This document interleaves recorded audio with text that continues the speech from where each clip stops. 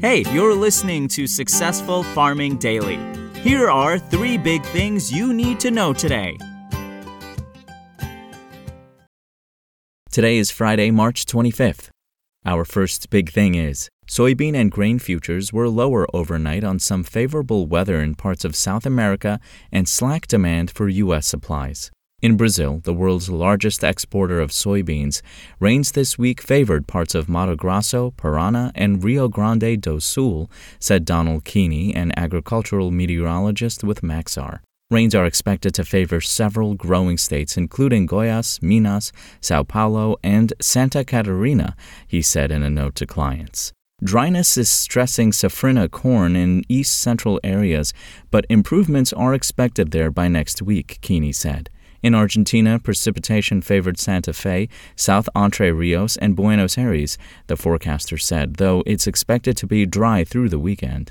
On the demand front, sales of corn and soybeans fell sharply week to week, the U.S. Department of Agriculture said in a report yesterday. Prices, however, are being underpinned by Russia's continued attacks on Ukraine. The war in Ukraine has been going on for a month now, with no end in sight. The country swapped prisoners for the first time since Russia first attacked Ukraine, with the sides exchanging 10 prisoners each, Ukraine Deputy Prime Minister Irina Vereshchuk said in a Facebook post. In a separate exchange, almost a dozen Russian civilian seamen were exchanged for 19 Ukrainian civilian sailors, according to media reports.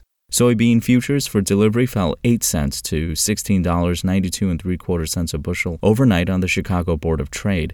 Soy meal was up $1 to $486.90 a short ton, and soybean oil futures lost 0.38 of a cent to 73.91 cents a pound.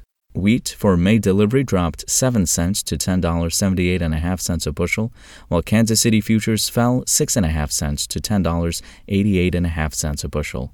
Corn futures for May delivery were down 1.75 cents to $7.46 a bushel.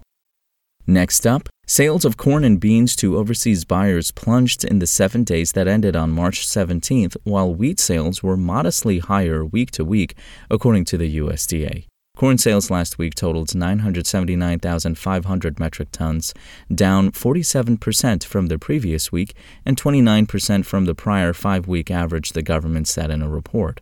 Mexico was the big buyer at 265,300 metric tons, followed by Colombia at 153,900 tons and South Korea at 127,200 tons. An unnamed country bought 92,600 metric tons from U.S. supplies, and Israel purchased 69,700 tons. Exports for the week totaled 1.49 million metric tons, the agency said. Soybean sales came in at 412,200 metric tons, down 67% from the previous week and 70% from the average, the USDA said. Algeria purchased 84,000 metric tons, Egypt took 76,500 tons, Mexico was in for 75,100 tons, Indonesia purchased 66,200 tons, and China bought only 32,500 tons. The total would have been higher, but unknown destinations nixed shipments of 57,700 tons, the agency said. Exports last week totaled 549,200 metric tons, down 23% week to week. Wheat sales last week were reported at 155,700 metric tons, the USDA said.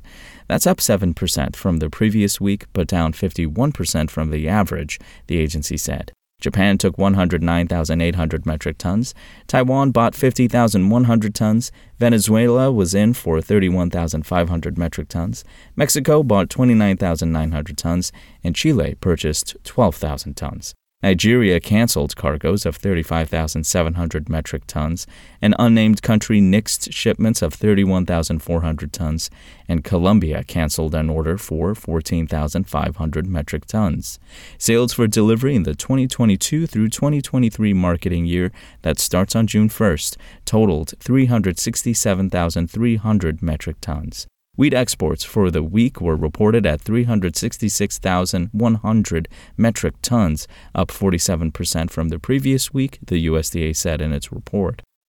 And finally, much of South Dakota and Nebraska are facing red flag warnings amid strong winds and low relative humidity, according to the National Weather Service. In central and eastern South Dakota, winds will gust as high as 50 miles an hour and be sustained up to 30 miles per hour, the NWS said in a report early this morning. Relative humidity will fall to as low as 15%. Gusty winds and very low humidity this afternoon and early evening will produce critical fire weather conditions across many areas to the east of the Black Hills into central South Dakota, the NWS said. In central Nebraska, northwest winds are expected to be sustained from 20 to 30 miles an hour with gusts of up to 45 miles per hour, the agency said. Humidity is forecast as low as 13%. The red flag warning is in effect in the area from noon to 9 p.m., the NWS said. Thanks for listening. Follow more news on agriculture.com.